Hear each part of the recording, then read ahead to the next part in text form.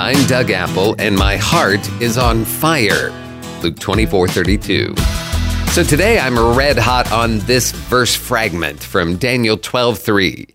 It says, "They that turn many to righteousness." That's what I want to be. I want to be one of those people who help turn many to righteousness.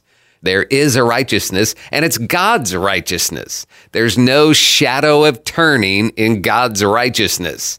It's not as shifting sand, but it's solid as a rock. It doesn't change with the wind or with our ever-shifting culture. There is a righteousness solid as a rock, and it's God's righteousness, and I want to help turn many to righteousness.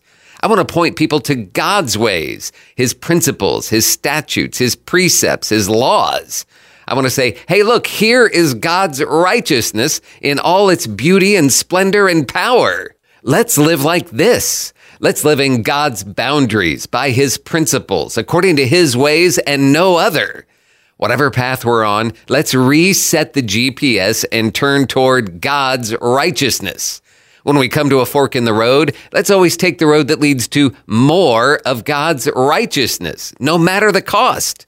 Let's not take the road of compromise or of the world or of sin or even of ease and laziness and cheap grace. But let's run hard and fast and with the real zeal of the Lord straight into the brilliant light of God's amazing righteousness. I hope this word causes your heart to burn within you today. Daniel 12:3, they that turn many to righteousness. God bless you today. I'm Doug Apple.